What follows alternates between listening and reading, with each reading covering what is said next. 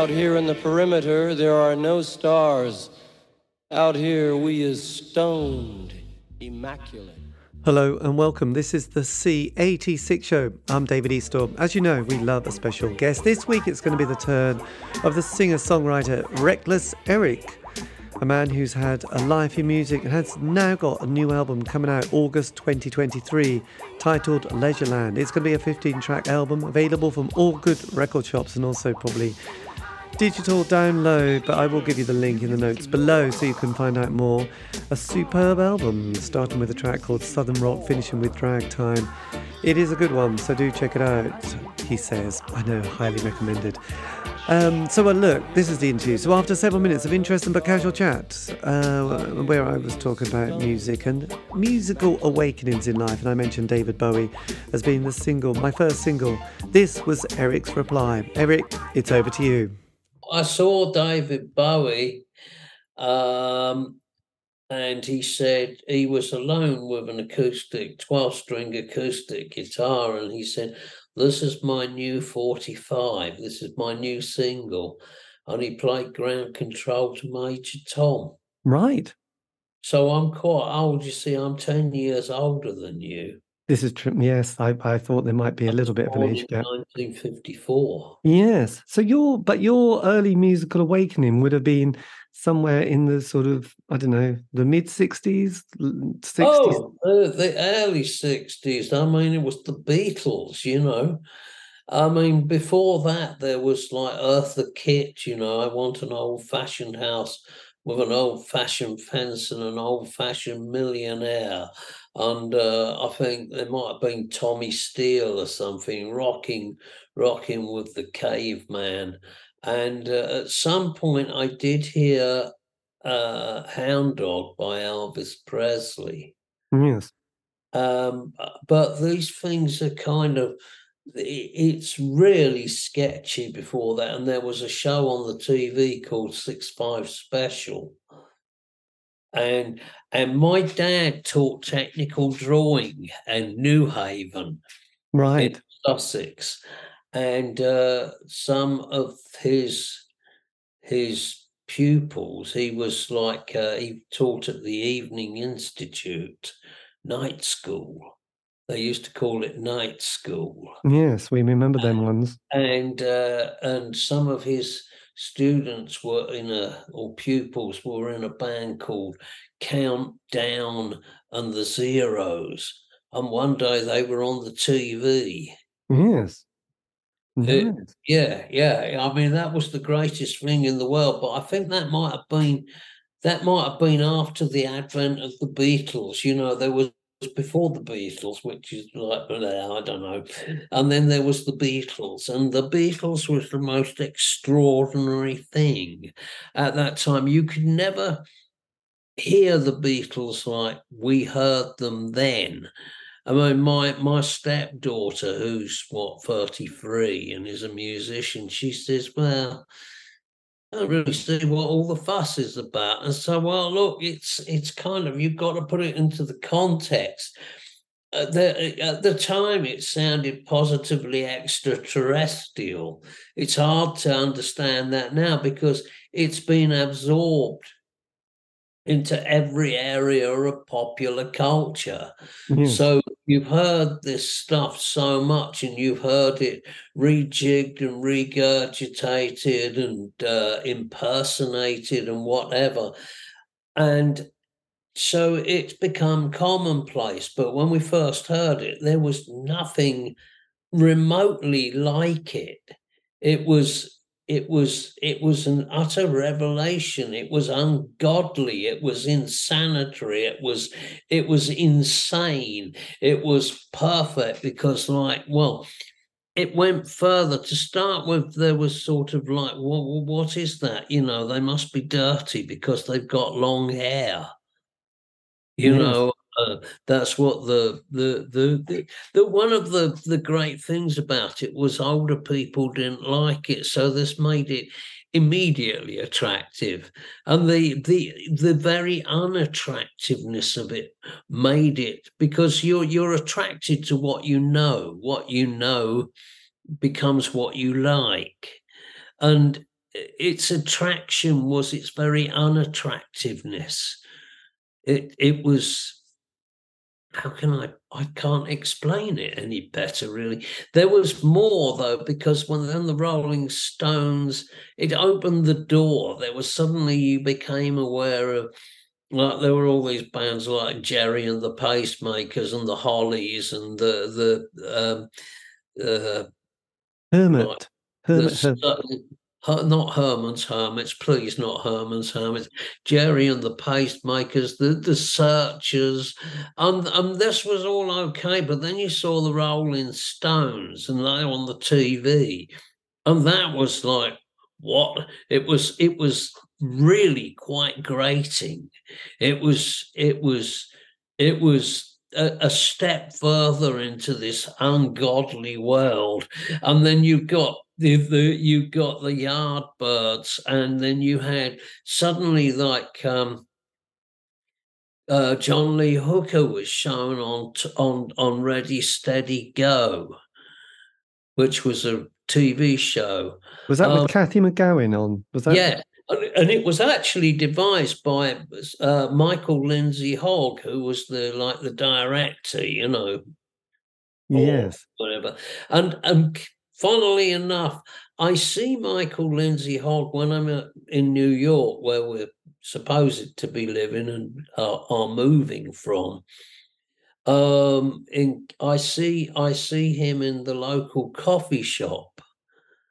We're in upstate near Hudson, near New York, and there's a coffee shop there.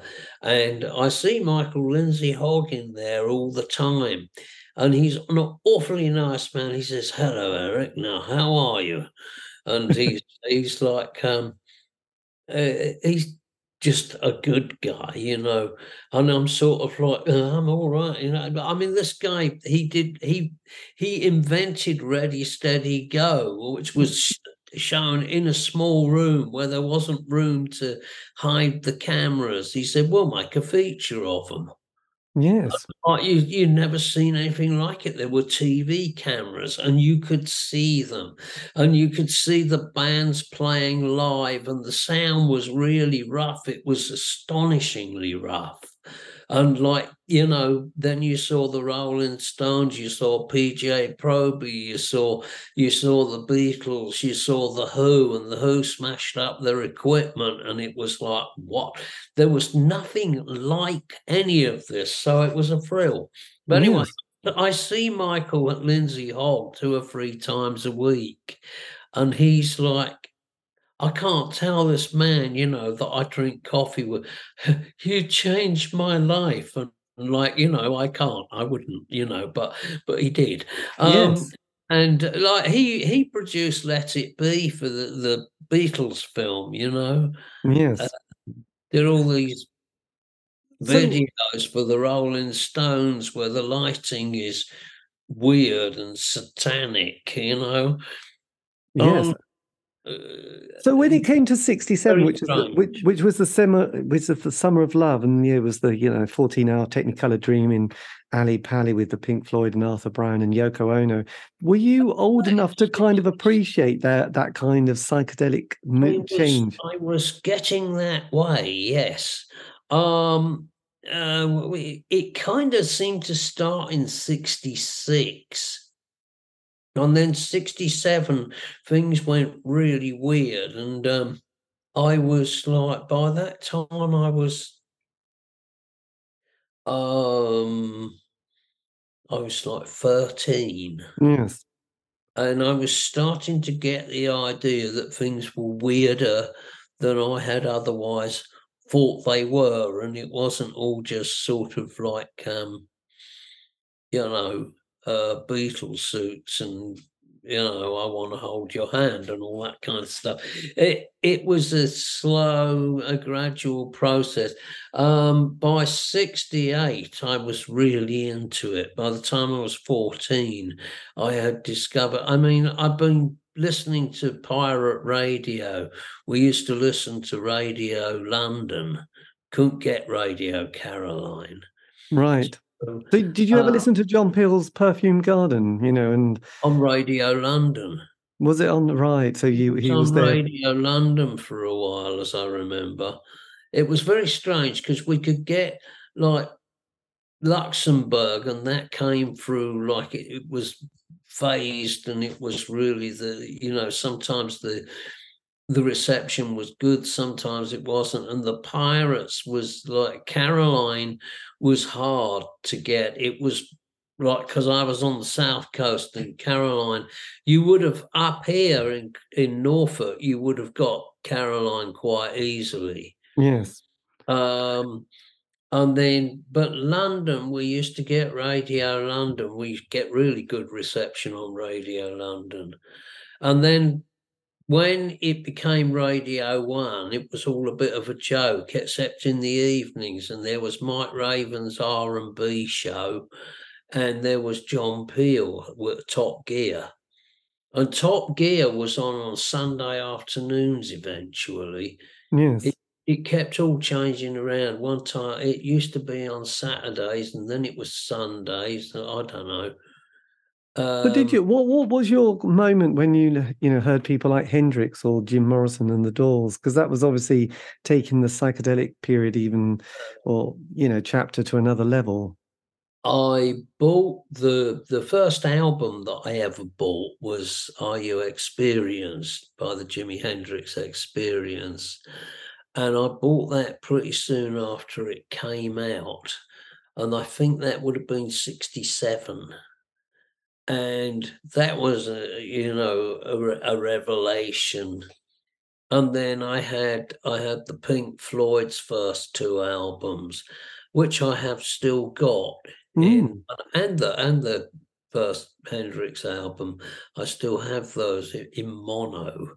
And I've heard Saucer Full of Secrets in stereo twice and recoiled because it's actually different.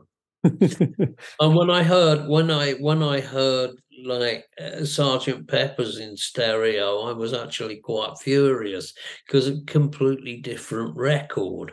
And what is this? This is not it. Because Yes. so if you want to really hear it, you have to hear the mono. Nice. Yes, absolutely. So when you got to 16, and obviously this was 1970, did you leave school? And did you also suddenly have that, oh, this has gone rather tricky. Jimi Hendrix died, Janis Joplin, Jim Morrison had died, and the year before was Brian Jones, and then there was obviously things like Altamont. The party ended on a bit of a downer, really, didn't it? And the Beatles broke up. I don't know, you see, because I mean, there was all that was ending, but I was just starting. I mean, by the time I was 18, I left school, and as I left school, there was all the Young Dudes by Mott the Hoople was a hit, and Schools Out was the big hit of the summer, which was, how did they know? How did he know?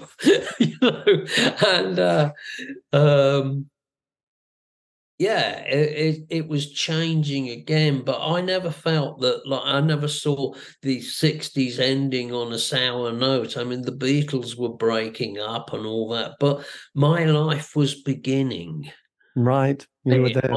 My life. I mean, like, it was very disappointing eventually because, I thought it was, this is like leaving home. It's my passport to promiscuity and all kinds of mind-bending kind of like adventures and everything. And the reality of it was I had to learn to cook or starve, and I had to learn how to use the laundrette.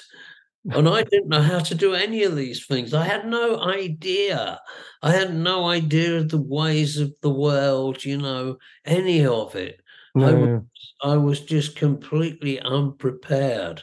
I know. Even shaving would have been a tricky one, wouldn't it? So when all of it. So how did you get to see David Bowie with his 12-string guitar playing an early version? I used to go to concerts all the time. I saw so many bands. Like, I started to go to see bands when I was 13, and I never looked back. One day I looked in the local paper and I saw an advert saying that Dr. John was playing. Dr. John, the Night Tripper. Yes. And I'm like, oh my God, it's tonight. So I thought, so I got on the phone and like rang up it was a Brighton Dome, and I rang up the box office and said, do you have any tickets? They said, oh yeah, we got loads of tickets.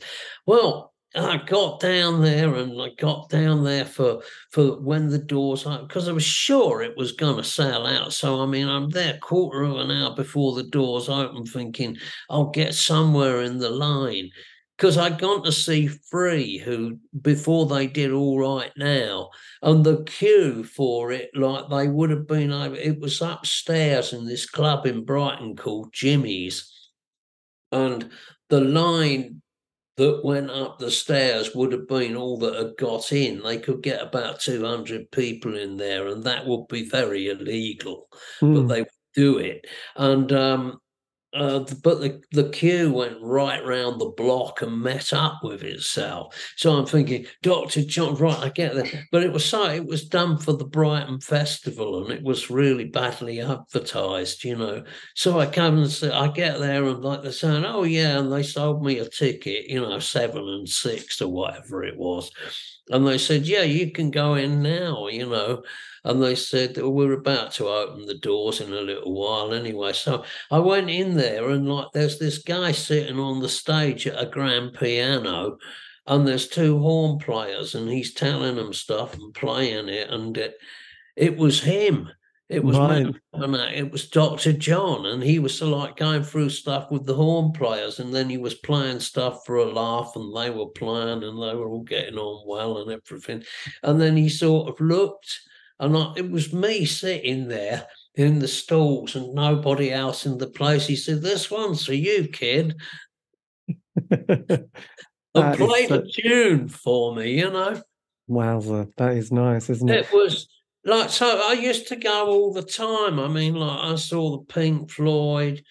Um, God, I'm trying to think of some of the more Edgar Broughton band I saw a few times. Out Demons Out, and then later the Poppy song and stuff. Yes.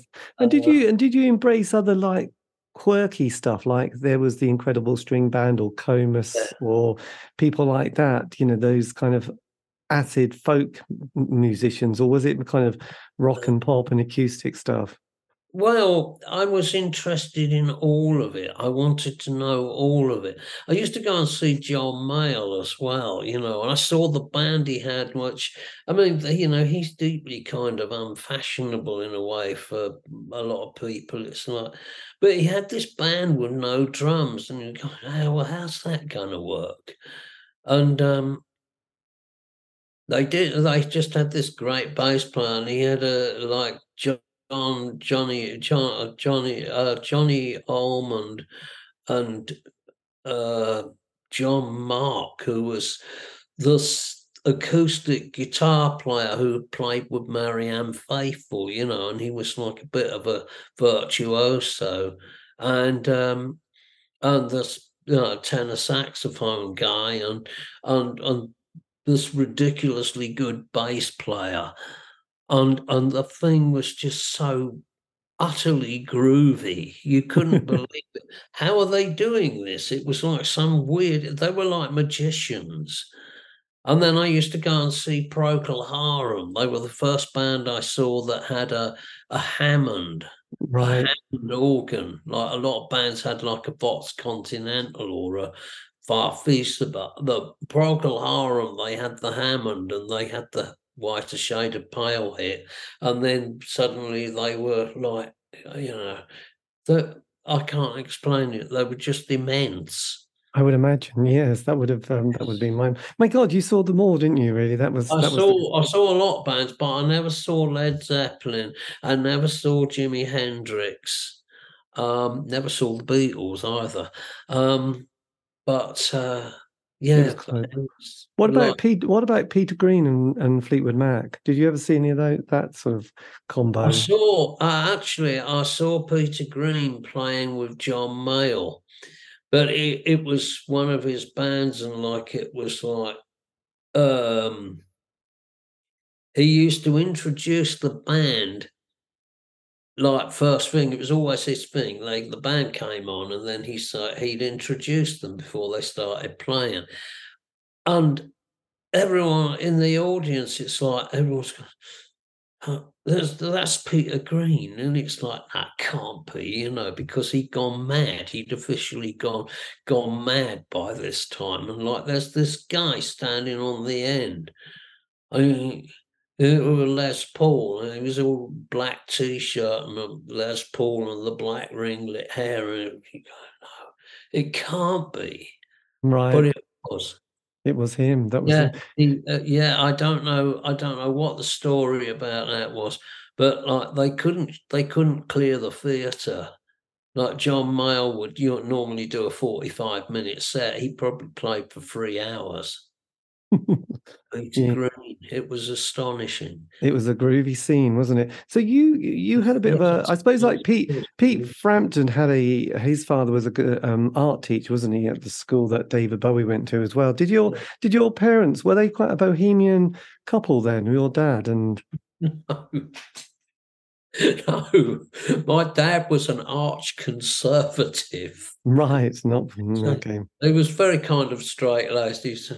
Actually, I mean, he was a strange case because he'd had a chest complaint called sarcoidosis. And he was the sixth person apparently to be discovered with this in the world or in this country or something.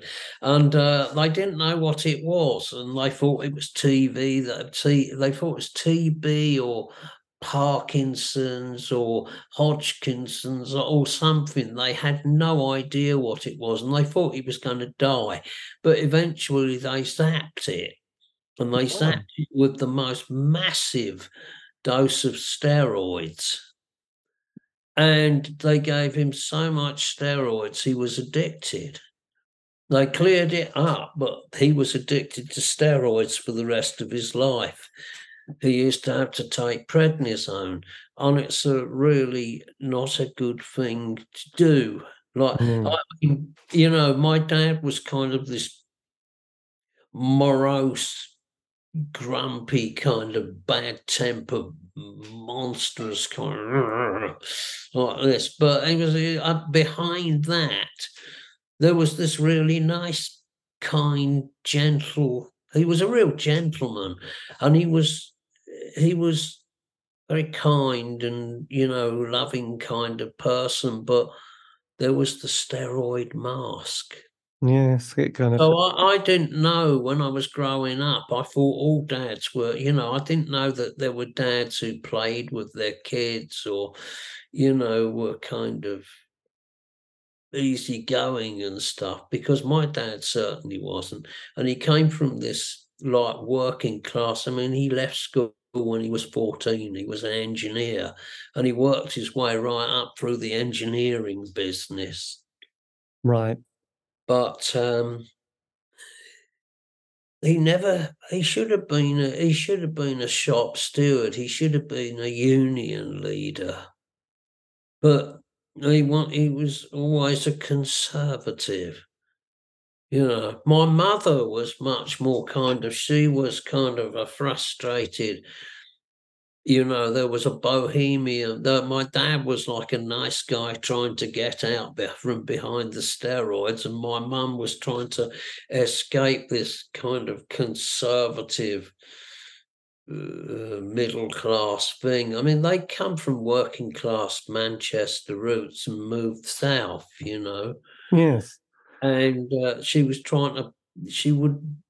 wanted to be an artist. She used to write, she used to paint and draw and stuff. And then she started working at Sussex University in the School of African and Asian Studies. And it was the biggest nightmare for my dad, because they're right in the middle of Brighton suddenly. And he has to put up with like foreigners. That was good. I mean, for me, it was an entertainment in the end. It was like my dad would come out with the most terrible pronouncements. Once he said, homeless people, don't ever talk to me about homeless people. And I said, well, why not? Someone's got to. And he said, some of them are better off than we are. He was a real sort of Daily Express reader kind of person, And but he was suddenly, my mum was the school secretary at the university, and the School of African and Asian Studies, they always had these, visiting professors, and they had people coming from Africa, with robes and shit, and it's like, wow, this is incredible. And my dad's going, what the hell? And then I don't know, my mum discovered gay men and what fun they were. And that was great, I mean, in our house, it was like, what? And so it was like, as I was beginning to, discover a whole other world of kind of ungodly wonderfulness, my mum was, in her own way, she was discovering all this stuff as well. So we had a strange time, really. Yes. So did you go to Hull College for sort of art, an art course? I did. I mean, I couldn't. Well, first I went to Bristol. I went to what's the West of England Academy of Art, and it was about to, or it did, as I went there. When I applied, it was the West of England Academy of Art, and it became the Bristol Polytechnic Faculty of Art and Design. And I did my foundation course there. And in those days, you go on when you first went to art school, they shouted at you and told you were useless for about 10 hours a day, 5 days a week. And then when you got through a year of this, it was like sort of dying and going to heaven, because you get on the diploma course and they'd say, you can do anything you like. And so that was confusing. But yes. So I did you can do anything you like in Hull. And why were you drawn to Hull at that stage? Was it I kind of was trying to figure out who I was, because I came from a very, very northern family. But I was born in Newhaven in Sussex, and I grew up just outside of Brighton. So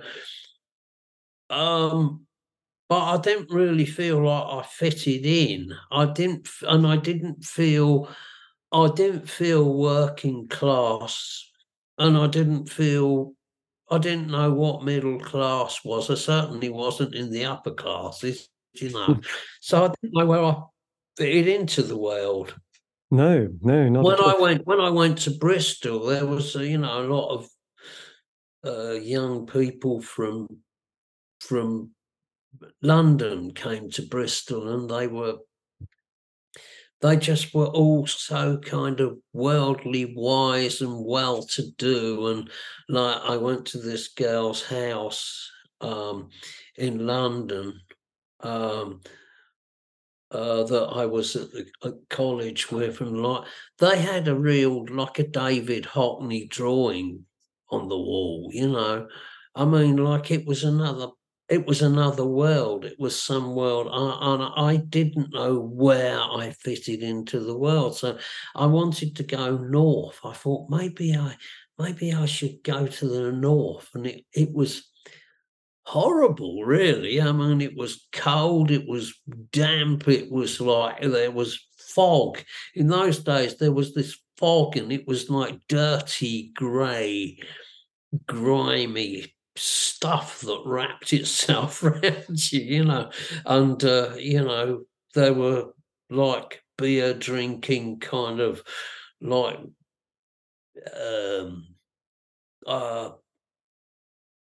just I don't know. It wasn't like anywhere I'd ever been before, so it was fascinating. Yes, And a bit scary, and I wondered if this is where I should be. But I've always had an affinity with Hull. I loved being there at the same time. Yes, absolutely. And I think the spiders from Mars all came from Hull, Yes, didn't they? they had come from there, and they hadn't left there that long ago. I mean, I met people who who'd seen Mick Ronson, Trevor Bolder playing, Woody Woodmansey. They'd seen them all playing. They'd seen the Rats, which was Yes. Ronson's band, and so it was in the air somehow. There was like this other side of Hull. You couldn't be spiritual, could you, and come from the land of real beer and fresh fish, Did Philip Larkin come from Hull though, didn't he? Yes, he did. He was the librarian at Hull University. He was a miserable bastard. We used to go up to. We didn't go to the university much, but sometimes we'd go up there and go in the library to wind him up. There was I can't remember who else. Roland Gift. I knew his mother. She ran a junk shop. Right. So a bit of It was around the corner from my house, and then there was oh God, later on the beautiful South, the House Martins, Oh yes, of course, dear old Paul They Heaton. became, yeah, and John Bradbury from the Specials, he was at the art school with me, and Henry Priestman from the Oh, Christians. yes, and the yachts, I think. Was he in the Yeah, yachts? the yachts, and they went to Liverpool. Like Henry he was at the art school. He did his pre-diploma thing, so I knew him then. And he used to say to me, he said, "We're into this thing called the Canterbury Sound." I said, "Oh, yeah, I know about that. The Soft Machine and Caravan and all that stuff." "How do you know about that?" I said, "Oh, well, I've been around a bit." Yes. Was Kevin Ayres part of the Canterbury scene? Oh shit! Yeah, I mean, like that. Yes, he was. He was in the Soft Machine at the start, and then he was like Kevin Ayres, and I used to love Kevin Ayres. I used to go and see Kevin Ayres a lot. Yes. And Yeah. when did a guitar appear in your life? And When I was about 14 was when I got a guitar, and some kid at school said, "We're forming a folk group. Do you want to be in it? We want you to be in it." I'm going, "Okay, what do I do?" And they said, "Well, you'll need to get a guitar, and this is what you have to play." So, like, I managed to find a guitar, like from my paper round or whatever. yes. Uh, sort of like it was a 3/4 size acoustic guitar, and it was absolutely finger lacerating to play, and it probably cost me £3.50, which seemed like an awful lot of money. And yeah, I think the first song we played was Colours by Donovan. Nice. Blimey. Who Catch the Wind, all those classics. Yeah, but I mean, like, it didn't seem that cool at the time. But there was this guy in it. There was the kid who was like really into it. Was like really good at playing the guitar. He would learn to play like finger picking folk guitar, and he was into Paul Simon, and he was into Ralph McTell, and he was looking at all this stuff. And like the other guy in the group who was going to play the bass when we could afford to buy a bass was the son of a Methodist minister, and he wanted to.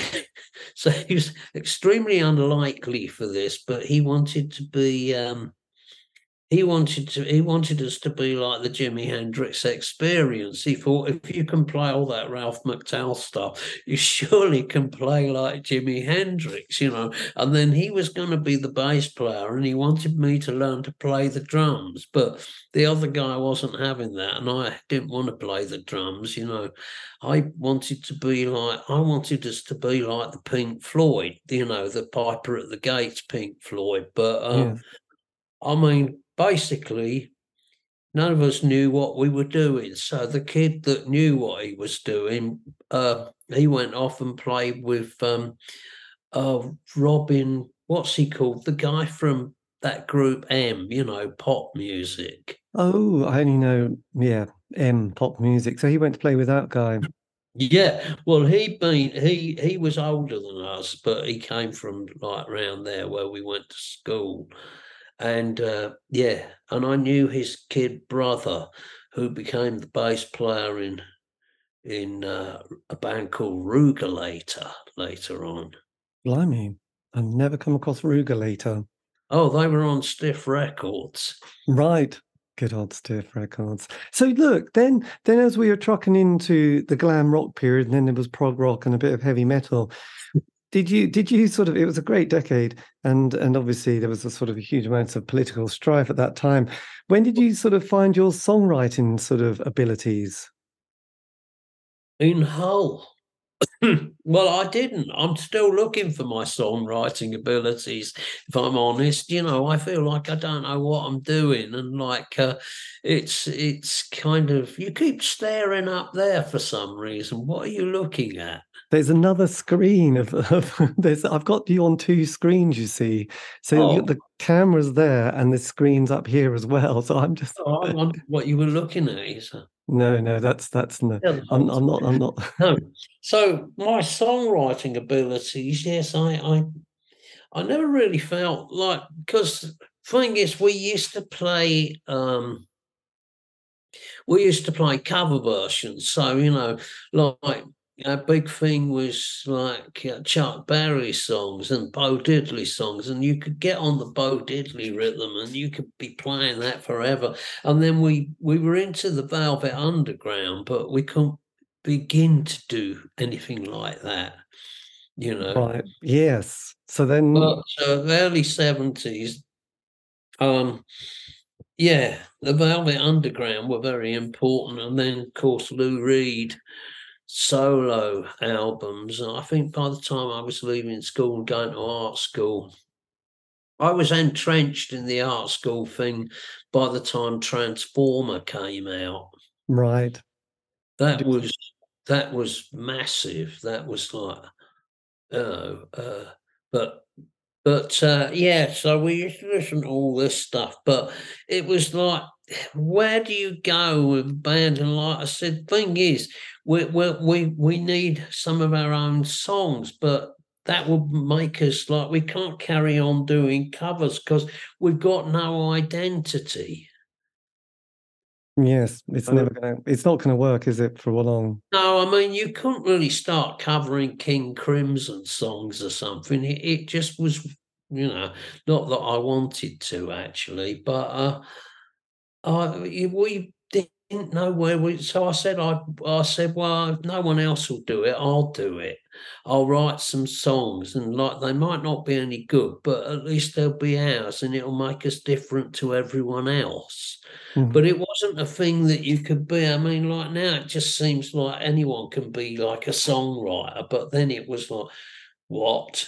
You know, yeah, we're going to write our own material. What? You know, so like I wrote a few things. I mean, I remember writing "The Whole Wide World" and no one will play it And where because, and where did you write that? What sort of bedsit were you sitting in? well, I was not in the bedsit. I had a flat, but when I actually wrote that song, I was trying to avoid a girl that I was trying to split up with. But you know, being a coward, I didn't want to sort of split up with her, so I gone missing. And then I came home, and she was waiting on the doorstep. But in the meantime, I thought up "Whole Wide World." And I was up near the university because I never went up there. And I thought, no one's going to find me up here. And I was writing. I had the words all written on an envelope, and I was trying to remember the tune and going, "Go the whole wide world, I go the whole wide world just to find her." Yeah, okay, gonna find out where they hide. I thought, oh, that's really good, But and I'm sort of like, I get home and she's waiting for me. She's going, "Where have you been?" I said, "Oh, I've been out. I've been," and she, and she's going, "Well, like we were supposed to meet up earlier." I go, "Oh yeah, sorry, I forgot. Yeah, and then I've got this bass guitar, and I'm holding it against the wardrobe to make it so, because like, I didn't have an amplifier. I'm trying to write this song on a bass guitar, and I'm splitting up with a girl. It was the most uncanny, and it was Whole Wide World. Blimey, that is But no amazing. one would actually play it in the first band that I had there, because, um, like, the guy who was the most kind of musically adept said, "Well, it's only got 2 chords in it, that can't be right." And then he said, like, the beat, it goes out of time. Well, it doesn't. It's got 2 extra beats in it. So it goes into 6/4 time for a bar. Right. But God. we didn't know how to say things like that. So it was kind of like, I'm going, "Well, it just goes like that," and they go, "You can't go like that. It's not right. You keep on going out of time." Going, "I'm not going out of time. It goes like that." But then I got in a band with a guy called Graham Beck, who came from Great Yarmouth. And he seemed quite normal, except occasionally when his Great Yarmouthness would kind of come to the fore. I'm still friends with Graham, and he's still up in Hull, and he's a keyboard player. And we got a band together, me and him and a drummer. And the drummer was like very kind of forceful about, like, "Right, you've been sort of messing about writing songs. You've got to write more. You've got to really write songs. I want you to write 2 songs a week, every week." And it was like, "I can't do that." He said, "Yes, you can. You're going to have to, or you'll answer to me." And he was quite scary. And then there was Graham, who would sort of like go, like, I said, "Well, I've got this song called Whole Wide World, but it's got something wrong with it." He's going, "No, it's got nothing wrong with it." And I say, "Yeah, it's this bit everyone has trouble with." And he said, "Oh, that's easy. It's just got 2 extra beats." And he sorted it all out for us. Explained Blimey. it to everyone. And like, suddenly I was the songwriter, which I quite like, because I'd been a useless bass player. I've been a bad singer and like a fairly bad guitar player, but suddenly it was like, yeah, see that guy, he writes songs. So And then, and I felt like that's, I had some standing in the community. yes, it definitely, things move. So then was that the point where you called yourself Wreckless Eric and then thought No, that's it? no, no. Oh, no one really called themselves anyway. I mean, we were art students, so we used to go out and play, and then like there was this guy who was a tutor, but he was a visiting lecturer, and he was a Rothschild. He was a man called Bob Rothschild, and he wanted me to go back to America with him because he wanted to become a record producer. He got no idea how to. In the end, he just became an eminent professor at New York University. But he had this idea that he really wanted to become like a record producer. I think he just fancied wearing a cape or something. There was a lot of capes in the 70s, weren't there? I expect you Yeah, saw Rick no, there's all Wakeman. kinds of ridiculousness. But anyway, but I had a very ambitious girlfriend. I mean, left to me, I would have just been staring at walls in Hull and collecting the dole, I would have imagined, or, like joining the other guy in the band who became a park keeper or something. But somehow I ended up moving to London. And No, and we stopped playing. We stopped the band, and it was awful because they formed another band and had a great time, and loads of people came to see them. And then one of them was in the Red Guitars for a bit, and I felt like I'm sitting here in London, and I suddenly had this record deal because I found out about Stiff Records, and I said I've got these songs, and they heard me, and like they wanted me to make a record for them, and yeah. That was And it. suddenly it was the dawn of punk. It was kind of 76. And I never knew if I had anything to do with punk, but we were all kind of unemployed and you never did anything under your name. Right. Yes, that was that period. I have an alias the whole time. So whatever alias I had was that week was it. So with So you mentioned the Red Guitars. I mean, that was one of my kind of indie favorite bands from the 80s. So were they members already knocking around in Hull at that point in the 70s? starting to, yeah. My friend Stuart Ross, um, oh, what was the first record that they made, the first single? There could have been Good Technology or That's Paris. it. Yeah, well, I think he wrote the words for that. He wrote some words for them. Right. Yeah, Classic. Yes, they toured with the Smiths in the 80s, early yeah. 80s. I So, mean, that's an incredible thing, really. Um, I love the Red Guitars. Yeah, yes, they've reformed actually and are going to do some dates in the autumn very soon. So check yes, them out. So they're good. But then, obviously, so can you remember going then into the studio to record the single Whole Wide World? yeah, yeah. I mean, like it was Steve Goulding was the drummer, and it was Nick Lowe was producing it, and I came along with my Japanese top 20 guitar and my Hohner Orgaphon 40-watt amplifier, and um, I didn't play on the Whole Wide World. I just sang it because Nick had an idea. He said, "If it don't work, we'll do it differently. But can we try this?" And I was like, "Oh yeah, because like I'd try anything." But I mean, like I was completely freaked out by it. Really, I didn't know. I had no idea what a recording studio would be like. I mean, you couldn't go on the internet and see pictures of one.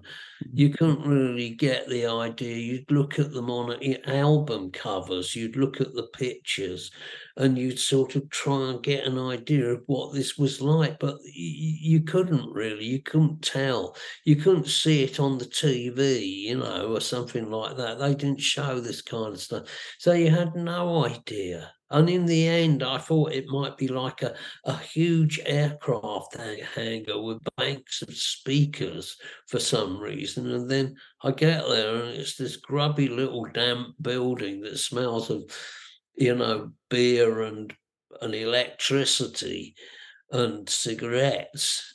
And Yes. it's like, and it's just really grubby and kind of weird.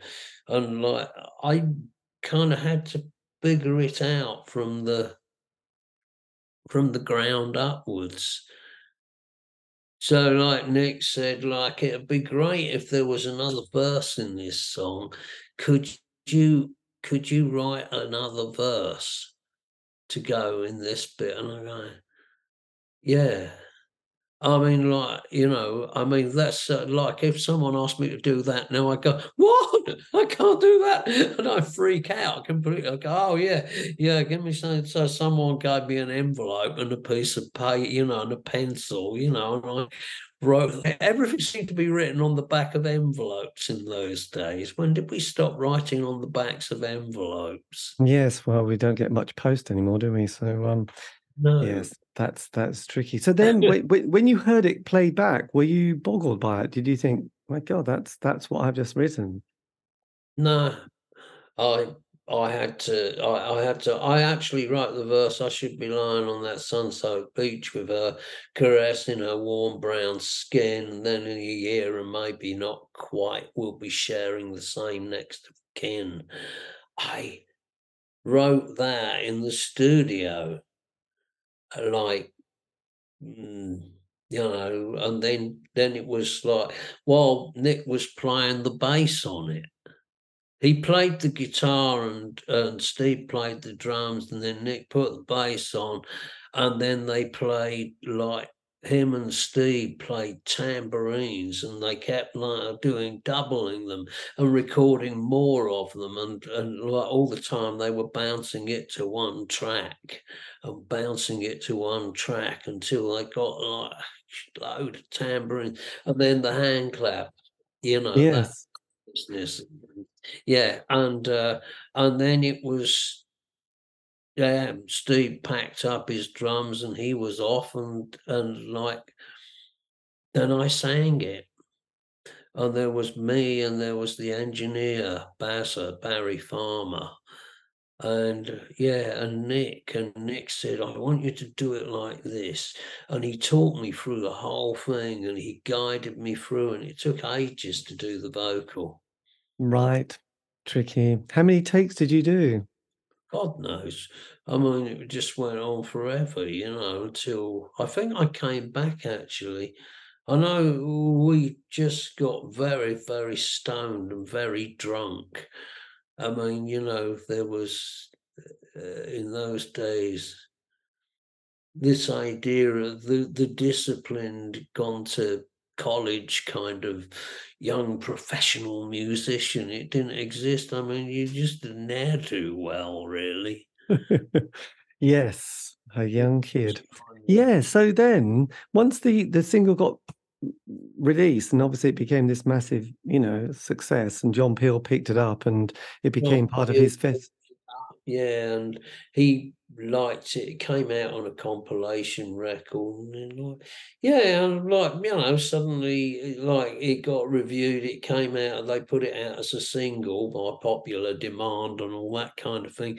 And like it, even Elton John reviewed it, and he loved it. It was the only record he liked, and suddenly I was this, that. But I hadn't got a clue. I didn't know. It was like, I'd been playing in scuzzy little pubs to art students, and and like, and playing, sort of in working men's clubs and stuff, for people who, like, wanted to beat you up afterwards in the car. Nice, okay. But I mean, like, suddenly it was like playing to 1,000 people, and it's like, how does this work? Absolutely. Then you became part of not celebrity, but you obviously started getting better offers. So then you got signed, or you signed to Stiff Records. Then was there a lot of kind of a pressure to get an album recorded and out there as you captured the zeitgeist of punk? I don't know that there was a pressure. It wasn't kind of like, we've got to, this is hot, I mean, like, I didn't know that, I didn't sort of think, wow, this is really weird. I didn't think this was like astonishing. I didn't think this was unusual. I had no measurement of it because I was young. I was like 22 years old. I didn't know. I mean, if that happened now, I go, hello, I better get some representation. This isn't quite normal, But then I had no kind of frame. I felt like I had no frame of reference in a way, and Yes. things were just as they were. But it's funny, really. I never got to this point where I thought, right, okay, well, that's over. I've had a great time. Well, I hadn't had a great time, actually. It just seemed to be. I don't like the music business. I thought most of the people in it were fucking stupid. I thought they were they were sexist. Some of them were racist. They were kind of ill-informed. Even quite a lot of that time. I mean, you think that you're going to be dealing with these groovy, enlightened people, and you're dealing with kind of people who've been in pub rock bands, and they were, yeah. So what did Dave Robinson and Jake, was it Riviera? Were they kind of better than the other people you'd dealt with, or was that kind of just Jake me? Riviera was a visionary, and is a visionary, and is a great man. I think Dave Robinson wasn't actually even interested in Stiff Records when it started. He was much more I mean, it was a vehicle to release all these pub rock bands that he recorded at the Open Anchor. I mean, he was managing Graham Parker and the Rumour, which was, more pub rock really that got successful. I mean, he managed to take pub rock out of like the pubs and put it into sort of like the Hammersmith Odeon eventually. But I mean, it was like not. Yeah, he wasn't really big on the day-to-day running at the start of it. It was really when it started to get to make money that he got interested, And then Jake really wanted to leave, and there are all kinds of tales, and I really can't tell you a lot Yeah. of tales because I will get sued. Um, Yes, but it would be a bad but, idea. but I mean, at some point, Jake said to me, "I feel bad about what happened with you, and I should have taken you with me when I left." But I did say to him, I said, "Well, I would have screwed it up. It wouldn't have been good. I would have screwed it up, and you would have hated me. But I love Jake. I think he's a great man. I really, I know what he was trying to do. Yes, and that period, I mean, like David Bowie, he did one album during the 70s. He did one album a year, toured several times, relocated, did various films. Amazing output. And you also in that late 70s were bringing an album out a year, touring, working very, intensely. What was that? I didn't actually. I don't know how. I realised without wanting to tell anybody that when it came to songwriting, I had no idea how to do it and what to do. And I didn't really know how records worked, how making them worked. I listened to lots of them and like, "Oh, okay, that's that and that." But I mean, it was a leery time. And I also had a drink problem, Right.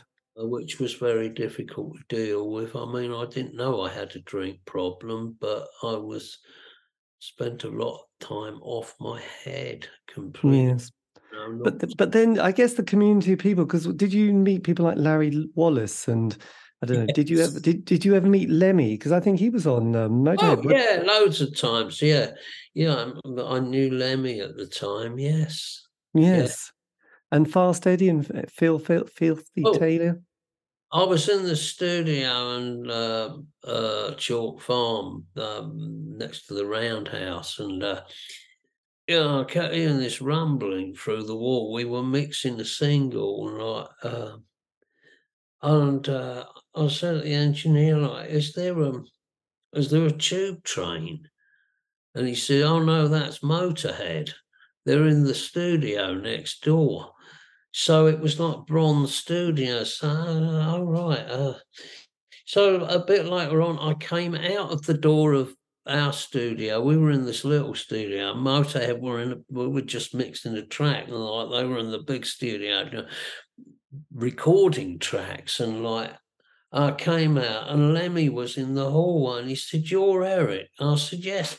And he said, "We not never formally met, but we're always seeing each other." Because I'd always say hello, and he'd always say hello, and like we'd had chats and stuff, but we never kind of.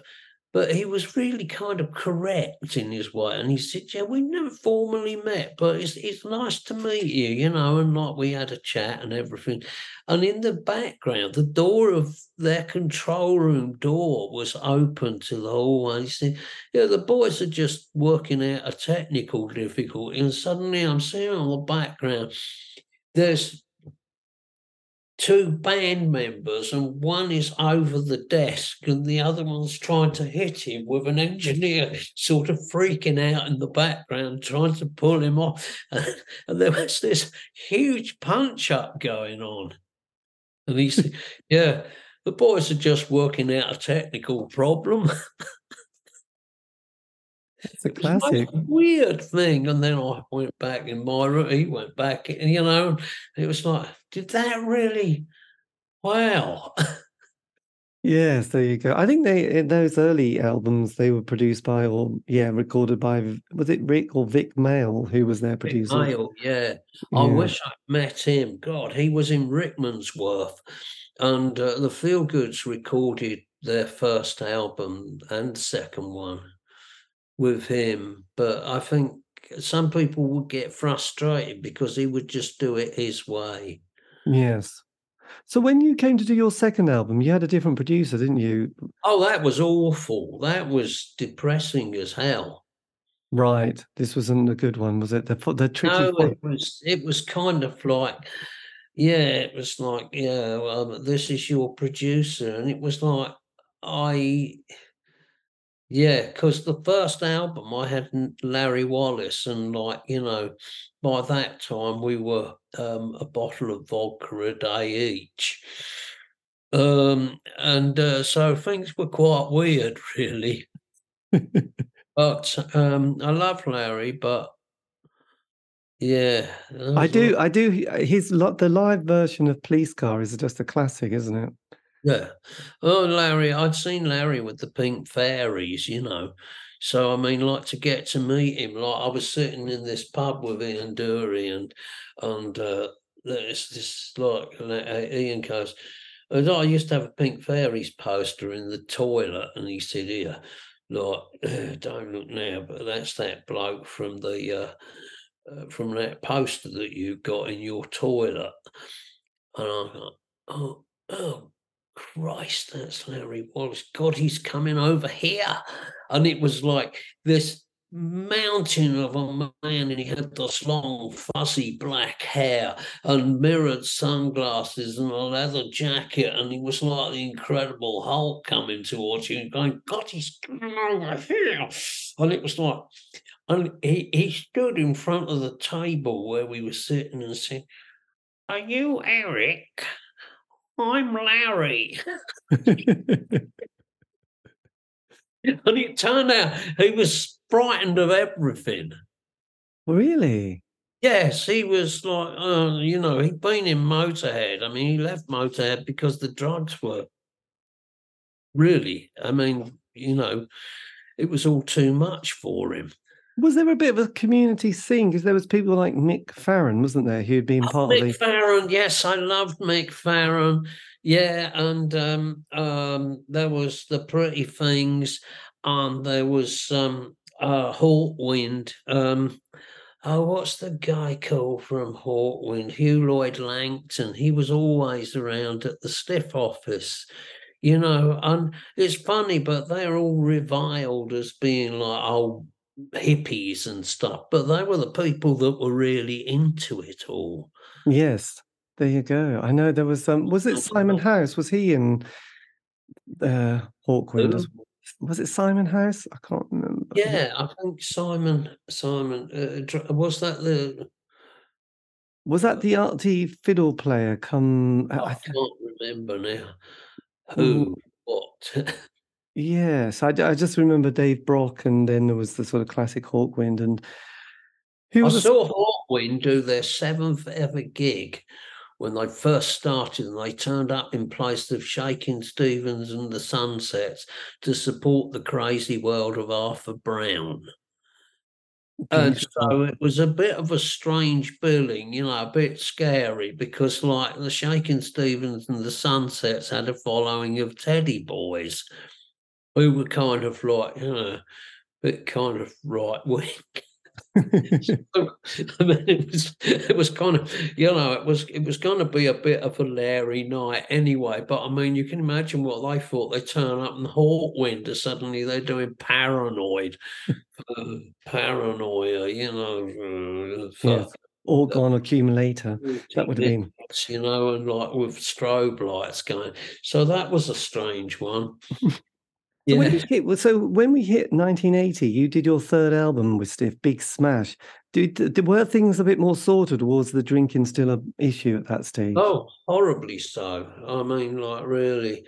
And I didn't know what I was supposed to do by then. And I really do feel that, my work suffered most definitely. I'd lost the path. I was just following what anyone told me to do. And eventually, after 1980, I did actually leave. I didn't want to be. I wanted to not be in the music business at one point, but I mean, like I left. I wrote some great stuff. I wrote some really good stuff, and then I signed with Go Disc, but I wouldn't do it as Wreckless Eric. I invented a band. Yes. Band was called Captains of Industry, and I did that, but the record wasn't very good for two reasons. Maybe I think that I was surrounded by people who didn't really know about the mechanics of making records. Um, and I didn't know. I didn't know what I was doing, and I was impeded by having a drink problem. Yeah. I Did you say the Captains of Industry? Was this managed by Johnny Green? At one point, yes, but Johnny Green was in a worse state than I could have possibly have aspired to at that point. Yes, he had a lot of problems at that point. But you know about Johnny Green. Yes. Well, he's quite a famous character, isn't he? Oh, yes, he was the Clash's road manager, yeah. And I think he's written several books, hasn't? I'm sure I had a book of his. Yes, he's written one about the Tour de France. He's written one about the Clash, obviously, which is called A Riot of Our Own. Yes. Um, Very messy. So then this classic comes into our lives, doesn't it? The Len Bright combo. Yeah, did that. I moved to the Medway towns eventually. As we started the Lembright combo, I stopped drinking. And I started to get myself a bit under control. But yes, I did the Lembright combo, and we were completely independent. Put out our own records. Didn't even use proper studios, which was great because by then I'd started to learn quite a lot about recording. I'd been around a lot of recording, and I'd started to realise that the 80s was like, putting on a straitjacket of some sort creatively, because modern recording had been around long enough that there were people who started to make rules about how it was. Well, this is how you do it. This is how, and as I started to go down the I mean, like I was no longer kind of popular and all that. So, I mean, the studios got cheaper and cheaper, and the engineers got more kind of like, well, this is how you do it, um, big kings of little castles, and almost like that. I didn't like it. I didn't like how it was. So, and I met Russ Wilkins, who was had been in the milkshakes, and he said, "Well, we make records like this." They would, and I said, "Well, I've got this. I've got access to an 8-track recording machine, which my brother-in-law had." So we got all this equipment together and put it in a church hall and made a record with it. And I'm sure we didn't quite know what we were doing, but it was kind of great. And it was the first Lembright combo album. Yes, with the hit single, Someone Must Have Nailed Us Together. Yeah. And we were kind of, I mean, it was haphazard. That was a difficult thing to be in for me. I wasn't quite getting to anywhere where I wanted to be, but after that, I think my life did go a bit wrong after that, because I suppose it does, really. I mean, I stopped drinking, Yes. stopped doing all of that stuff, and, which is, you think, "Oh, well, everything's fine now," but actually then you run straight up against the reason why you were doing it in the first place, and there's a lot of self-loathing and,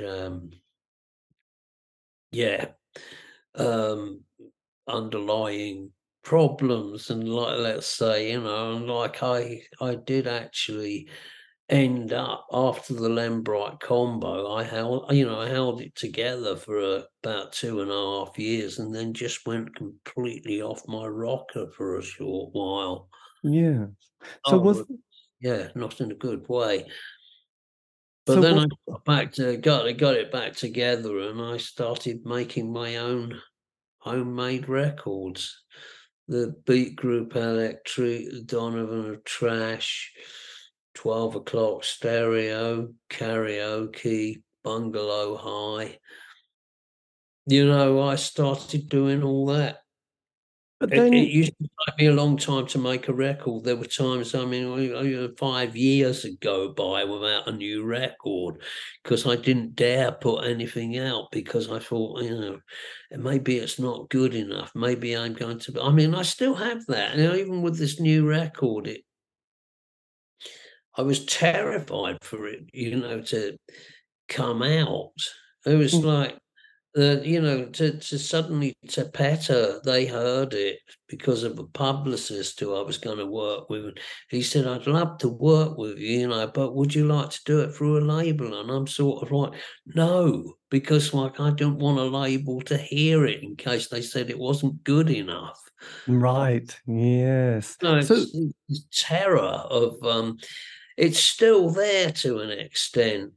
Um, and it gets better. I mean, like, I work quite confidently now, but I didn't then. It was like it was fraught. It was like, um, did you uh, have did you have some kind of surprises when you had your the single played in that film Stranger Than Fiction, didn't you, with Will yeah, Farrow? Did moments like that make things better, or did it make you feel even more confused? well, it's a double-edged sword. I mean, like, look, I've been making records for something like, almost, I mean, is it 45 years or something like that? It's a lot. Yes. Since 1976. It's kind of a very long time. But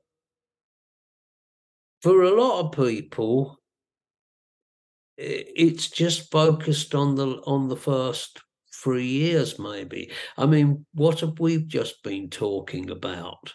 Yes, quite a lot of the early years. You see what I mean? But I've had years and years of it, so it's kind of a weird thing. I don't want to say, "Oh, that," I don't know, I'm about more than that. Because like, when I started, I mean, it was like, wouldn't it be great to have a hit record? And I didn't Yes. have a hit record in that it rocketed up the charts and I was on top of the pops, thank God. I'm actually quite proud of not being on top of the pops because I think it's the most horrible, horrible kind of establishment thing. I think it was a hotbed of kind of sexism and paedophilia, I mean, like anything with bloody Jimmy Savile on it. You want to be anything to do with anything like that? I don't, you No. know.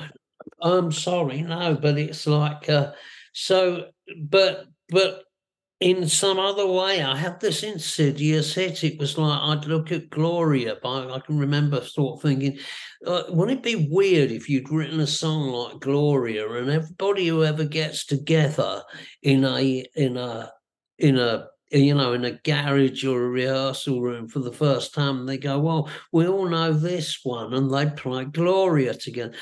Whole wide world is that tune now. Yes. It's like, and I think, "Oh, yeah, I wrote that." And it's like, I have that, and so many people have covered it, and so many people, it's a massive hit. Now, isn't that what I wanted in the first place? I got a hit. So for me to go, oh no, what about that? I'm about all this. It's a bit kind of churlish. Yes. Well, Of course, you know, I mean, it's a difficult thing.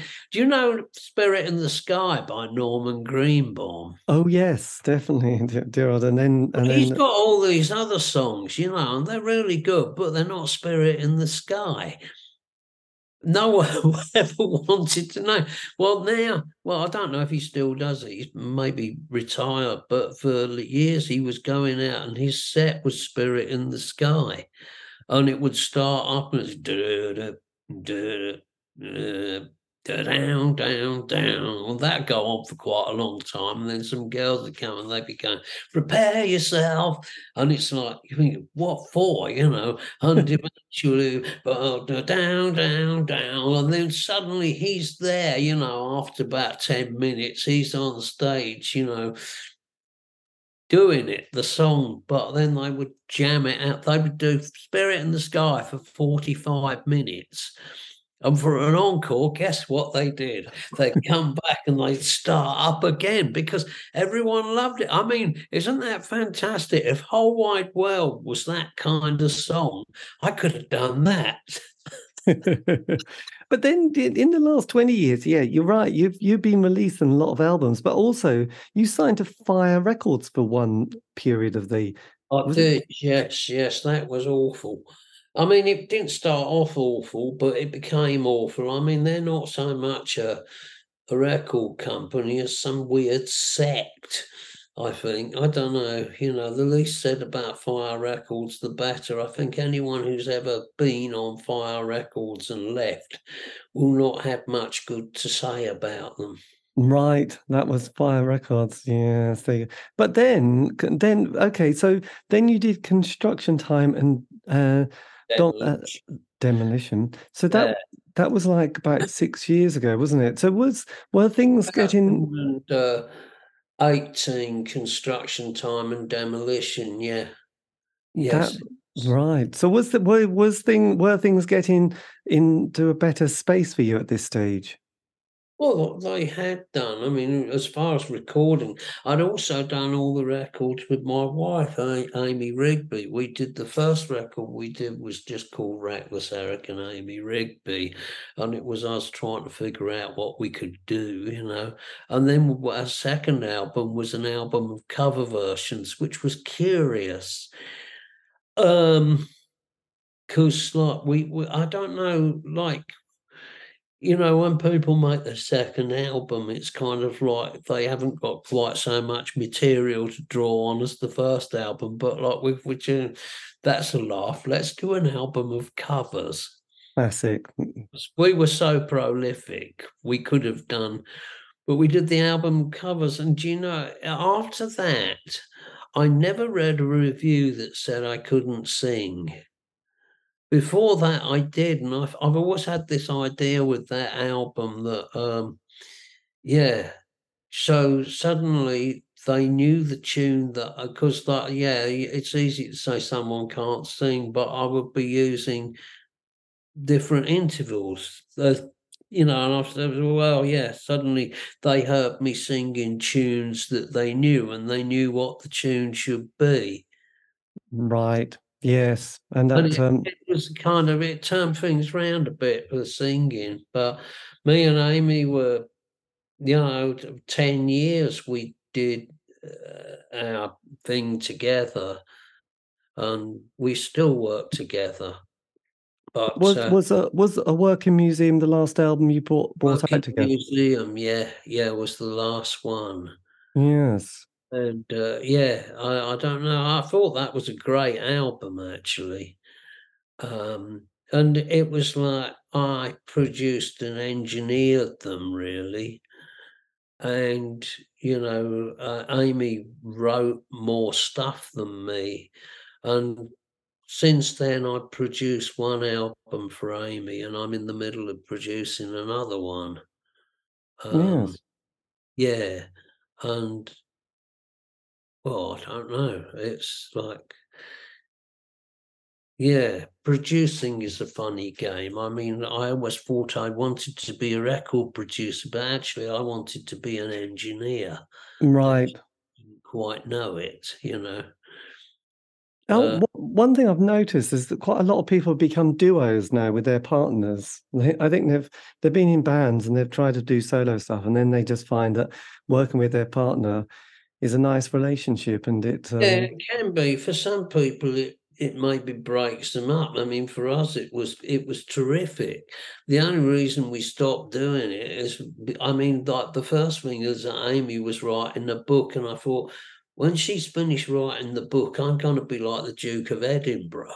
yeah, yes. Gonna be like, so I said, well, I'll just do some reissues and stuff, and that seemed to go quite well, and then I said I'll make an album, and in the time that it took her to put the book out, I reissued her half my back catalogue and put out 3 albums.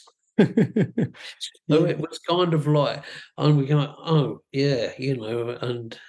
Uh, I don't know. So I mean, So, yeah, coming to full circle to the new release, Leisureland. This is going to be coming out actually this month, isn't it? August yeah. 2023. When did you start writing the material for it? Because it's quite a conceptual album, isn't it? It's not really. People keep asking me about it being conceptual, but honestly, I think, the reason I would say that I'm a pop musician, and the reason is that I don't have I don't have the intellectual organization to do anything as lofty as a concept album.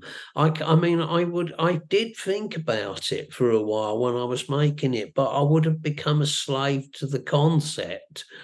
And instead of going, right, what can I do? Right, I'll tell you what, I got this, and this is going to sound great with all that stuff, and I'll put that, and I'll do that, and I'm creating. I would be going, now, what can I do? What haven't I covered yet? And I'd be in this terrible kind of cramped thing trying to adhere to the concept when most of me would want to fly out of the window and make it something else. So Right. I discarded the idea. It did occur to me that I could try for that, but I just knew I know how I am.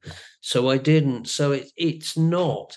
There's a lot of stuff. I mean, like years ago when I first started out and I was first making an album, Ian Dury said to me that he said, "Look, a good album is not necessarily one where all the songs are great. It's one where all the songs feel like they live together in some way. So it's no good. Sometimes people try and put all their best songs on an album and it doesn't have a cohesive feel to it. And No.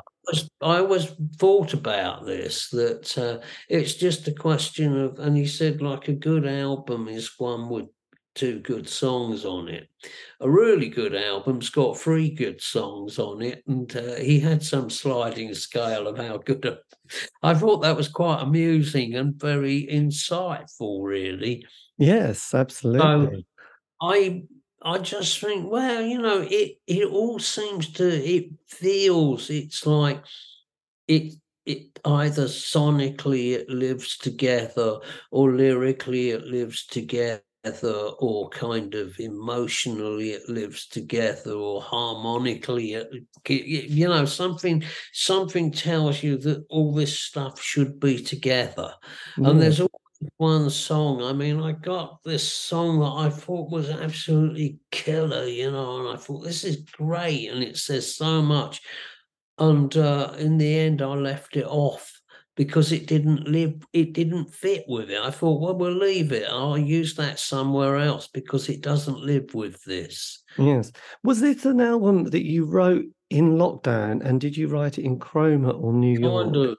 I can't remember when I started it because, like, I did have COVID, and got really quite bad with COVID. It damaged me, and the damage to my lungs, it damaged my heart, and I ended up. I had a heart attack, and so I had all that, and Were you in England for during COVID then? yeah, no, I was in. Oh God, I'm forgetting where I am. I'm in England now. But you No, were I have before COVID. Just before COVID, I had been in England, and then I came back, and I was actually intending to go back to England about 3 weeks later, one way or another. But I had to come back to do some gigs and to do some stuff, and then the lockdown happened. I mean, I did a gig on the Saturday night, and Sunday I felt weird. Monday I felt really ill, and they shut everything down, and I got it. But they said they wouldn't. I got onto the helpline about it, and they said, "No, you haven't got it. Your symptoms aren't right." But then they changed the symptoms, and it fitted.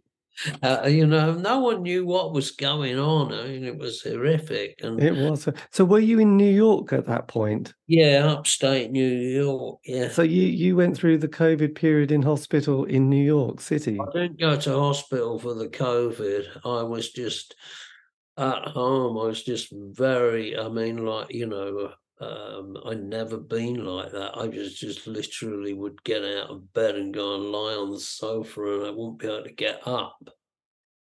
And I Yes. wasn't able to do anything. And it went on for weeks, and it sort of seemed to get better, and then I'd go down again. And then I got diagnosed. They started testing, and I got tested, and I had it. So I quarantined. I quarantined twice or three times, and then I was I came out of the quarantine. Supposedly I was better, but I wasn't, and eventually I got worse and worse, and ended up in the emergency room, and I had a very nearly fatal heart attack. Blimey, that was yes, that was a horrendous period. So, and then I came out of that, and I find that the best place I could be after that was in the recording studio, in my recording studio that I, have, and I will be in there, and that's where I felt okay. So I just show up every day and go and do stuff, and I don't know how I got to making this record. I think the first thing I did was something for, do you know Wesley Stace, John Wesley Harding?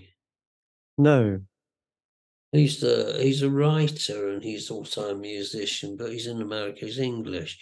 But he asked me to cover some song for some sort of a benefit album. And I did that, and it led me down a strange path of recording. I mean, on that record, but I haven't heard it for a while, but I heard it.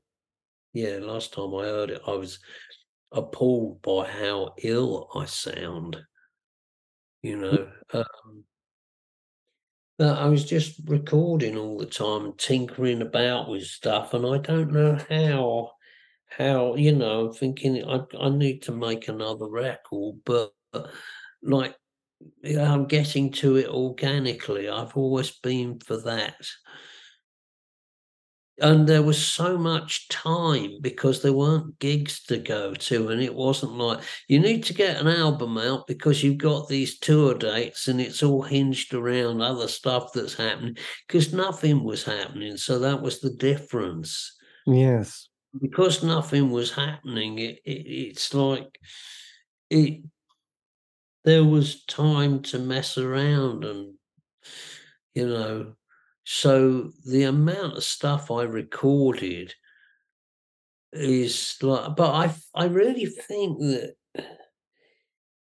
recording that record took no time at all to actually record the bits that are on the record, because I listen to things, I go, that was one take, that was two takes, that was like just tossed off, and like, but to get to that point took weeks of messing around and not getting anywhere and doing things that turned out to be nothing to do with it.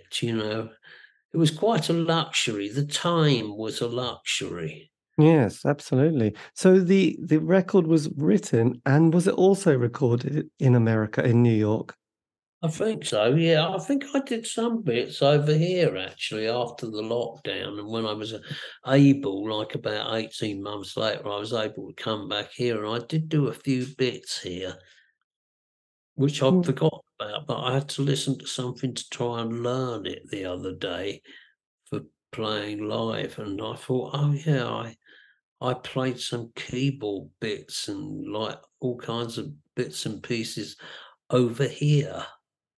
So who's also featuring on the album? Who have you got? Because there's a strong sound to it. Um,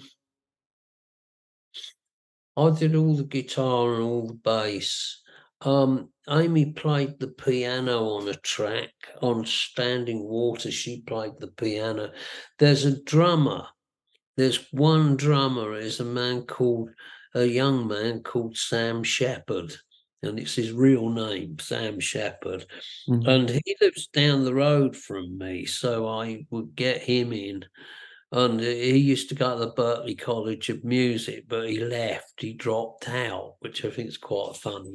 And he's just really good and real fun to work with, and like gets it, and like I met him. He was working in a coffee shop that I go in. I said, do you want to come and play the drums on something? I thought, well, he might be good. I had this idea that he might be good and he'd be good to work with. I liked him, and yeah, and he did something, and like I paid him some money, and I got him in again, and he would just pop up the road and play on a track, and I think, God, he's easy, he's good as well, and he had a a vibe. He sort of looked at the kit and said, "Oh, this is great. I've got this drum kit. There's 4 different drums, And he said, "Do you mind if I take some of the drums away?" And he took the floor of the rack tom away, and he just had the floor tom and the snare and bass drum and a hi-hat and a cymbal, which he never touched. And I'm thinking, he's doing it all right with nothing, but just really good and really quite unique in a way. Yes. And Uh, so he plays right through it, and then I'm right through it, and then there's a couple of friends of mine who came in, like the guy who played the organ and a couple of bits, maybe on 1 or 2 tracks. Yeah, yes.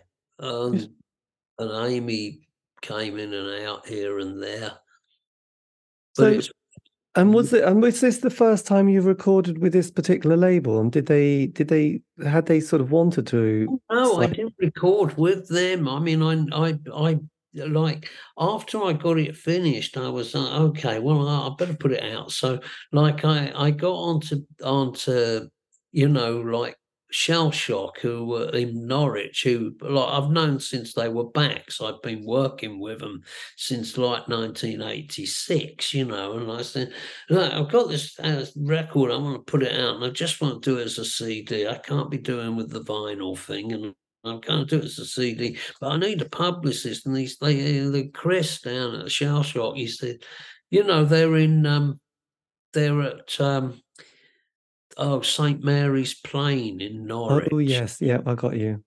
And he said, "Well, we've been working with this guy, and like, give him a call, and like, he'd probably like to work with you." And like, so I get on to him, and like, he says, "Oh, I'd love to work with you. Send me the record." So I send it to him. He said, "I love it. Look, I want to send it to a record label with your permission, and would you consider putting it out with a label?" I'm going, Yeah, I've got a year to sort of stand around while a label think about what to, this was the beginning of this year, and I was like, well, yeah, you can send it to them, and I'm thinking, well, they'll just say no anyway. But they said yes, and it was to Petta, and they said, we actually tried to sort of sign you like 10 years ago, but you didn't seem interested. And I go, yes, I thought, you were just kind of, saying, oh, yeah, that'd be fun. And the next thing, like, you'd have changed your mind anyway, and I was busy. It was Yes. a bit like that. It was all a bit, but anyway, like, we sort of got a deal together, and suddenly there we were, and I had this record. Blimey, and live dates as well that are coming very soon. So is it the case, just on that level of the health thing, is it all okay again now? Do you feel back on form?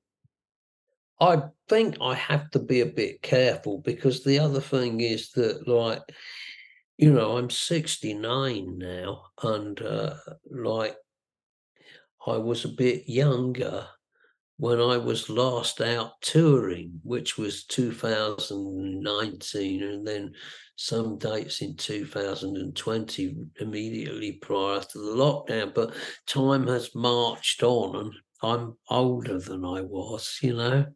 So it's like, I I played last Saturday. I did the first UK show since the lockdown, and it was fine.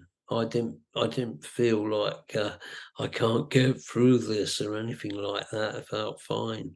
Yes, that's good. That's good. So coming back to the album, because it's got a lot of energy to it, and I must admit, right to the end, you got a track called Zoom, Glittering in the Sun, and then Drag Time as well. I Yeah. mean, all the material, it doesn't fade, does it? And also Stand in Water. Is this one your homage to Chroma? Sort of. It's a mixture of every seaside town, because people think they're an absolute living paradise. Imagine living there, but what gets forgotten? It's like, Brighton. It's like there's always been high unemployment. There's always been disaffected youth, because there's amusements, but now those, Brighton's become very cultured and everything. But when I was growing up, it was really like film stars lived there, and everyone else was at a dead end, really. Yes. There wasn't there wasn't like, there was there were factories in New Haven. There weren't factories in Brighton, and where there aren't factories, there's unemployment. It's sad. It's how our society is, I mean, like, or you've got a seasonal job. You've Yes. got some sort of part-time job, minimum wage job, waiting on, people who have, I don't know how come these people have got all the time in the world to come to places like Brighton, or if they're not the same people all the time, they must be coming in shifts. I guess it always reminds me of that film with David Essex and even Ringo Starr. What was it? Yes, That'll be the day, won't it? And then that's a Stardust. great film, that, actually. Yes, it captures it all so well, doesn't it? Really, because you do on the album, you start with Southern Rock. Your second song, it's kind of an interesting sonic instrumental, isn't it? Which is not Yeah. something you always No, expect. I mean, I've always liked instrumentals. Sometimes I just feel really, well, I feel obliged to write some words, but why should I? I mean, can't I can't I sing with an echo unit, or a bass synthesizer? Why do I have to sing with my voice? Why do I mean, why do there have to be words? Why do there, um Yes, yeah, look at David Bowie's Low album. So there you go.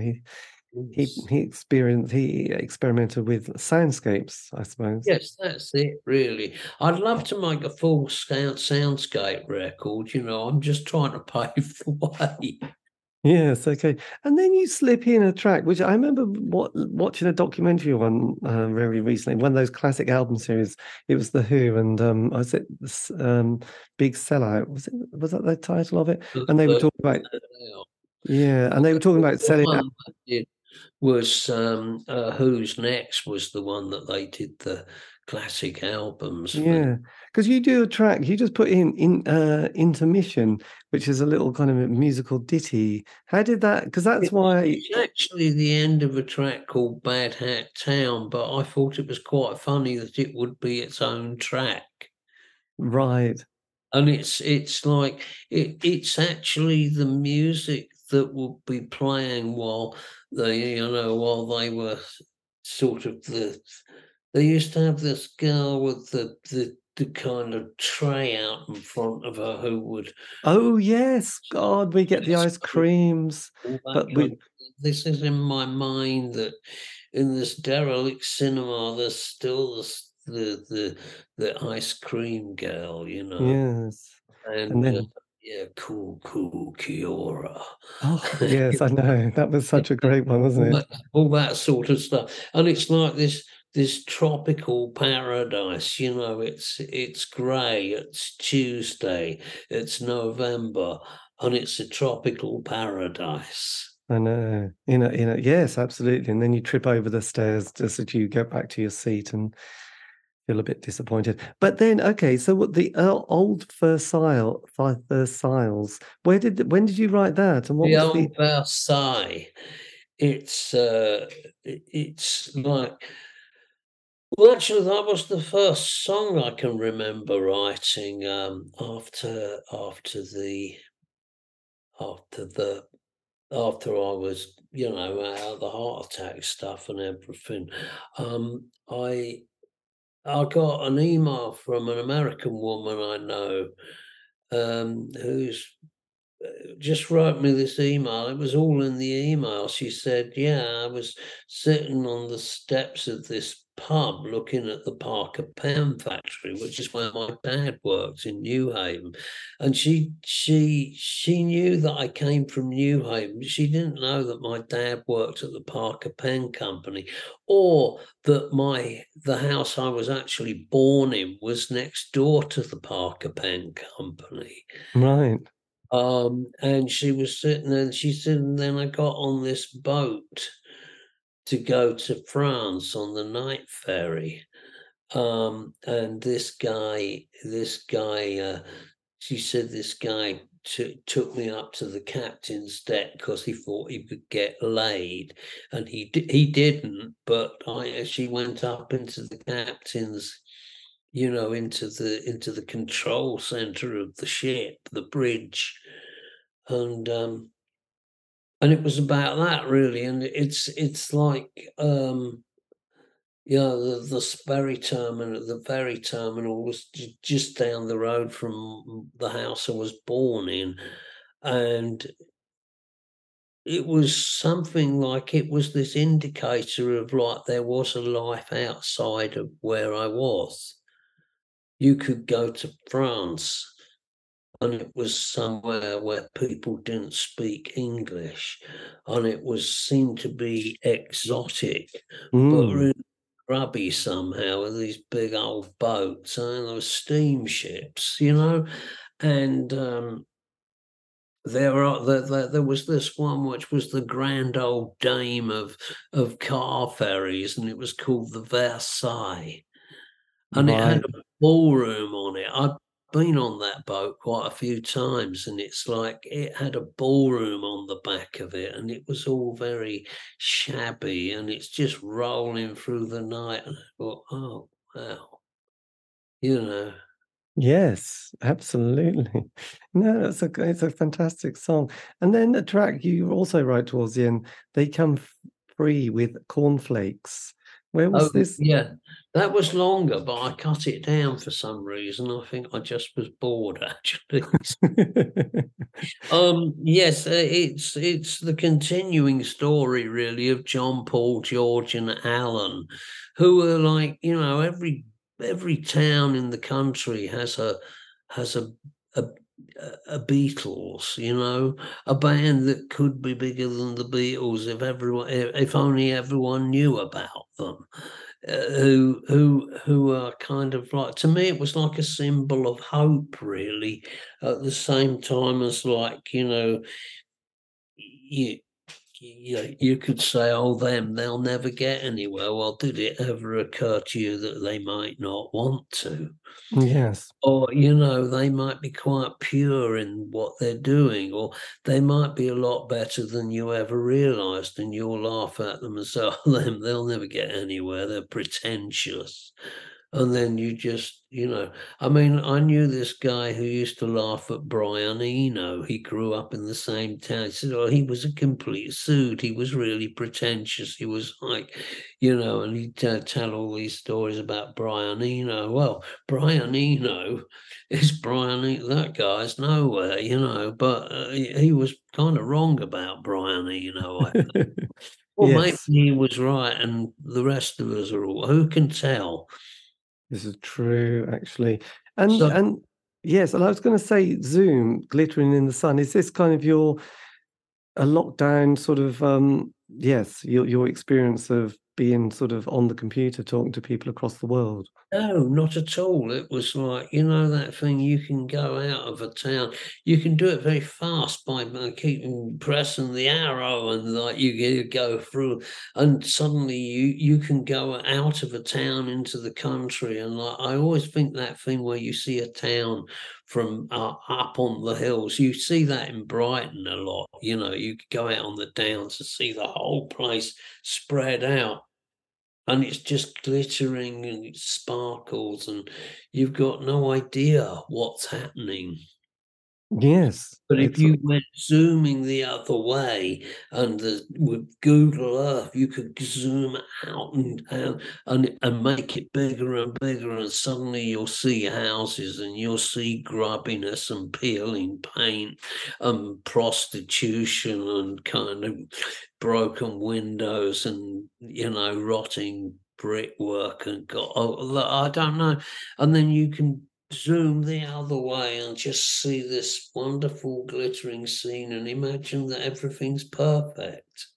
mm, It's a gosh, strange thing, really. yes, it is a strange thing. And your last track on the album, Drag Time, where did your inspiration for this one come from? Oh, I don't know. It was the lockdown, and it was like, and there's going to be high.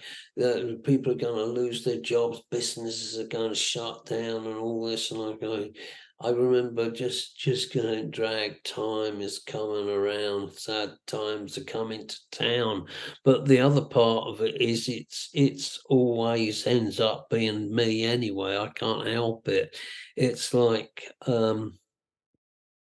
But like when this realization that you're not going to get younger, you're going to get older, and like you can't escape it, but you can deny it, and men are really good at looking in the mirror and seeing a 35-year-old, and like, who are they trying to fool, and that's this window reflection is interfering with my James Bond fantasy, because we all think we're James Bond, until it's like you go, oh, that's me, isn't it? In the middle. Yes. Especially when you're in the bathroom and the mirror's been turned and it's kind of magnified quite strongly, and you think, "Oh my God, I can see 10 years ahead." So you can see too many details, can't you? Oh, It's best. there's an app that will do that now. Yeah, let's not go there. I think I prefer an app that can tell you what bird song there is in your vicinity, and that makes you feel kind of holistic and lovely. But yes, being able to see yourself magnified and App what you look like in 10 app years. is not, yes, I mean that, yeah. But anyway, and how do you deal with that? You're going to get older, so what should you do? Grace Slick won't be seen in public anymore from the Jefferson Airplane.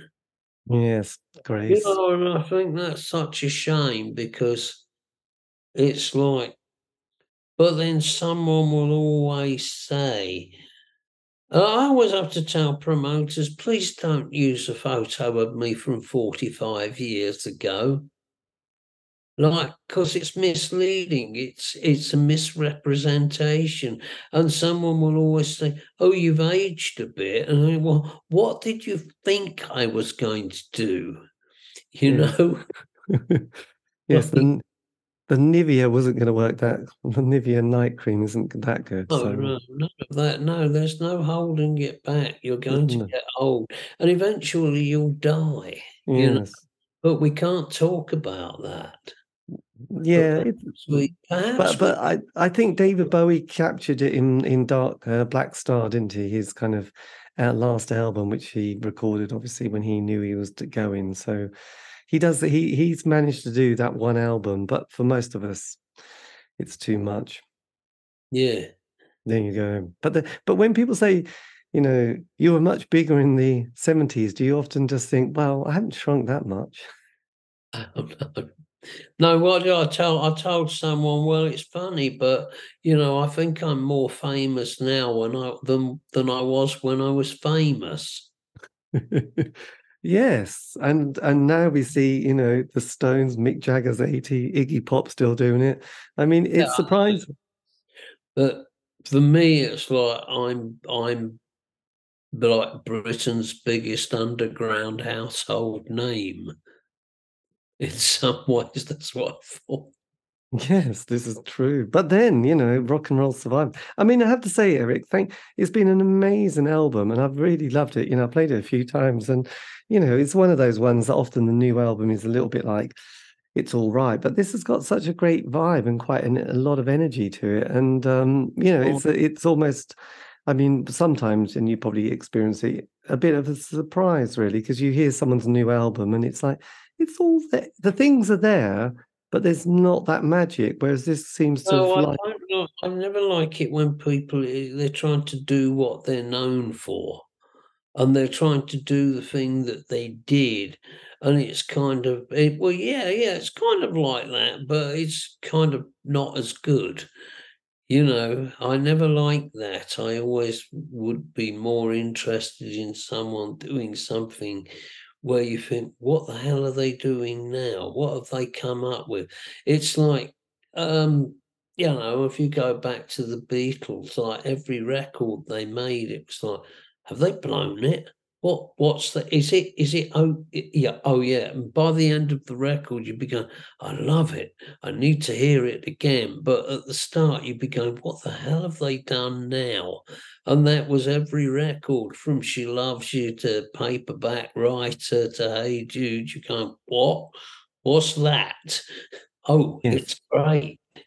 I always wanted it to be like that, really. I don't want people to, oh, I'm known for rockabilly, so, they do another rockabilly record or something. we It's don't really, need it, do we? no. No, we don't. But look, no, well, look, thank you ever so much for your time. This has been amazing. And if you want, I'll send this link to your PR person, Sean, I believe his name is, isn't it? And then Yeah, sure, yes. you can put it out on the social media platform sites, which will be lovely. Yes, of course, yes. Yeah, and I will actually be playing. Are you actually in Norwich? I am in Norwich on the Earlham Road, Oh, right, yes, the Golden Triangle. the G&T. Yes. Once, yes. I'm yeah. I'm gonna play in Norfolk. I'm gonna do a gig. Have you ever heard of Bowood? Oh, yes. Is that still going? Yeah. Yes, I'm going to play there. Gosh, Bowood. Is that with the delightful Simon something? Simon Finch, yes. My God. Yes. Just smell the glass. Yes, I know, I know. I mean, Sodom and Gomorrah, in a stately home. It's a real, it's a real wonderful throwback. I don't think it'll be like that, but yeah, we're going to do. Yeah, I was speaking to Simon about it today. So Vowood. So when's Vowood on? I don't know yet. We haven't got a date yet, but when we do, we'll let you know. Yes, well, I've heard lots of nice stories about Vowood and the cultural delight, so it'll be Yes, interesting. the public fornication and nakedness and, and I don't know if that's all. I hope so, but Yeah, well, no, actually, I don't. Actually, at our age, you better keep our clothes on. yeah, it's best to. Is this album, apart from CD, probably digital download, is it coming out on vinyl as well? Yes, yes, yeah. Everyone else has got their vinyl, the record label. I'm going, is it good? And they're going, oh yeah, it looks good. It sounds great. It's like, and I'm going, mine's held up in the customs office. Yes, good old Brexit. So, there you go. Yeah, We thanks Brexit. Yes, take yeah. you back. Yes. Anyway, look, thank you ever so much. I'll let you rock on. You But yeah, it's been amazing, and thanks ever so much for the new album. This has been good. And all right? I will see you later. Now I'm going to do the Barry Manilow bit where you loom at the screen and can't figure out how to switch it off. yes, this is true. So I'll I'll see you soon. see Thanks. you. Bye bye. Take care. Bye bye. And that, dear listener, as you could guess, is the end of the interview. A massive thank you to Wreckless Eric for giving me the time for that interview. And as I said, probably at the beginning, and I'm sure you've made notes, new album coming out, Leisureland. This is going to be August the 25th, 2023. And as I said, it's a really good album. I know I sound a bit surprised, don't I? But I don't know why. Anyway, it is great, so do check it out. Anyway, this has been the C86 Show, David Eastaugh. If you want to contact me, you can on Facebook, Twitter, Instagram. Just do C86 Show. All these interviews have been archived, so you can find them on Spotify, iTunes, and Podbean. It's all good. Anyway, look, have a great week. Stay safe.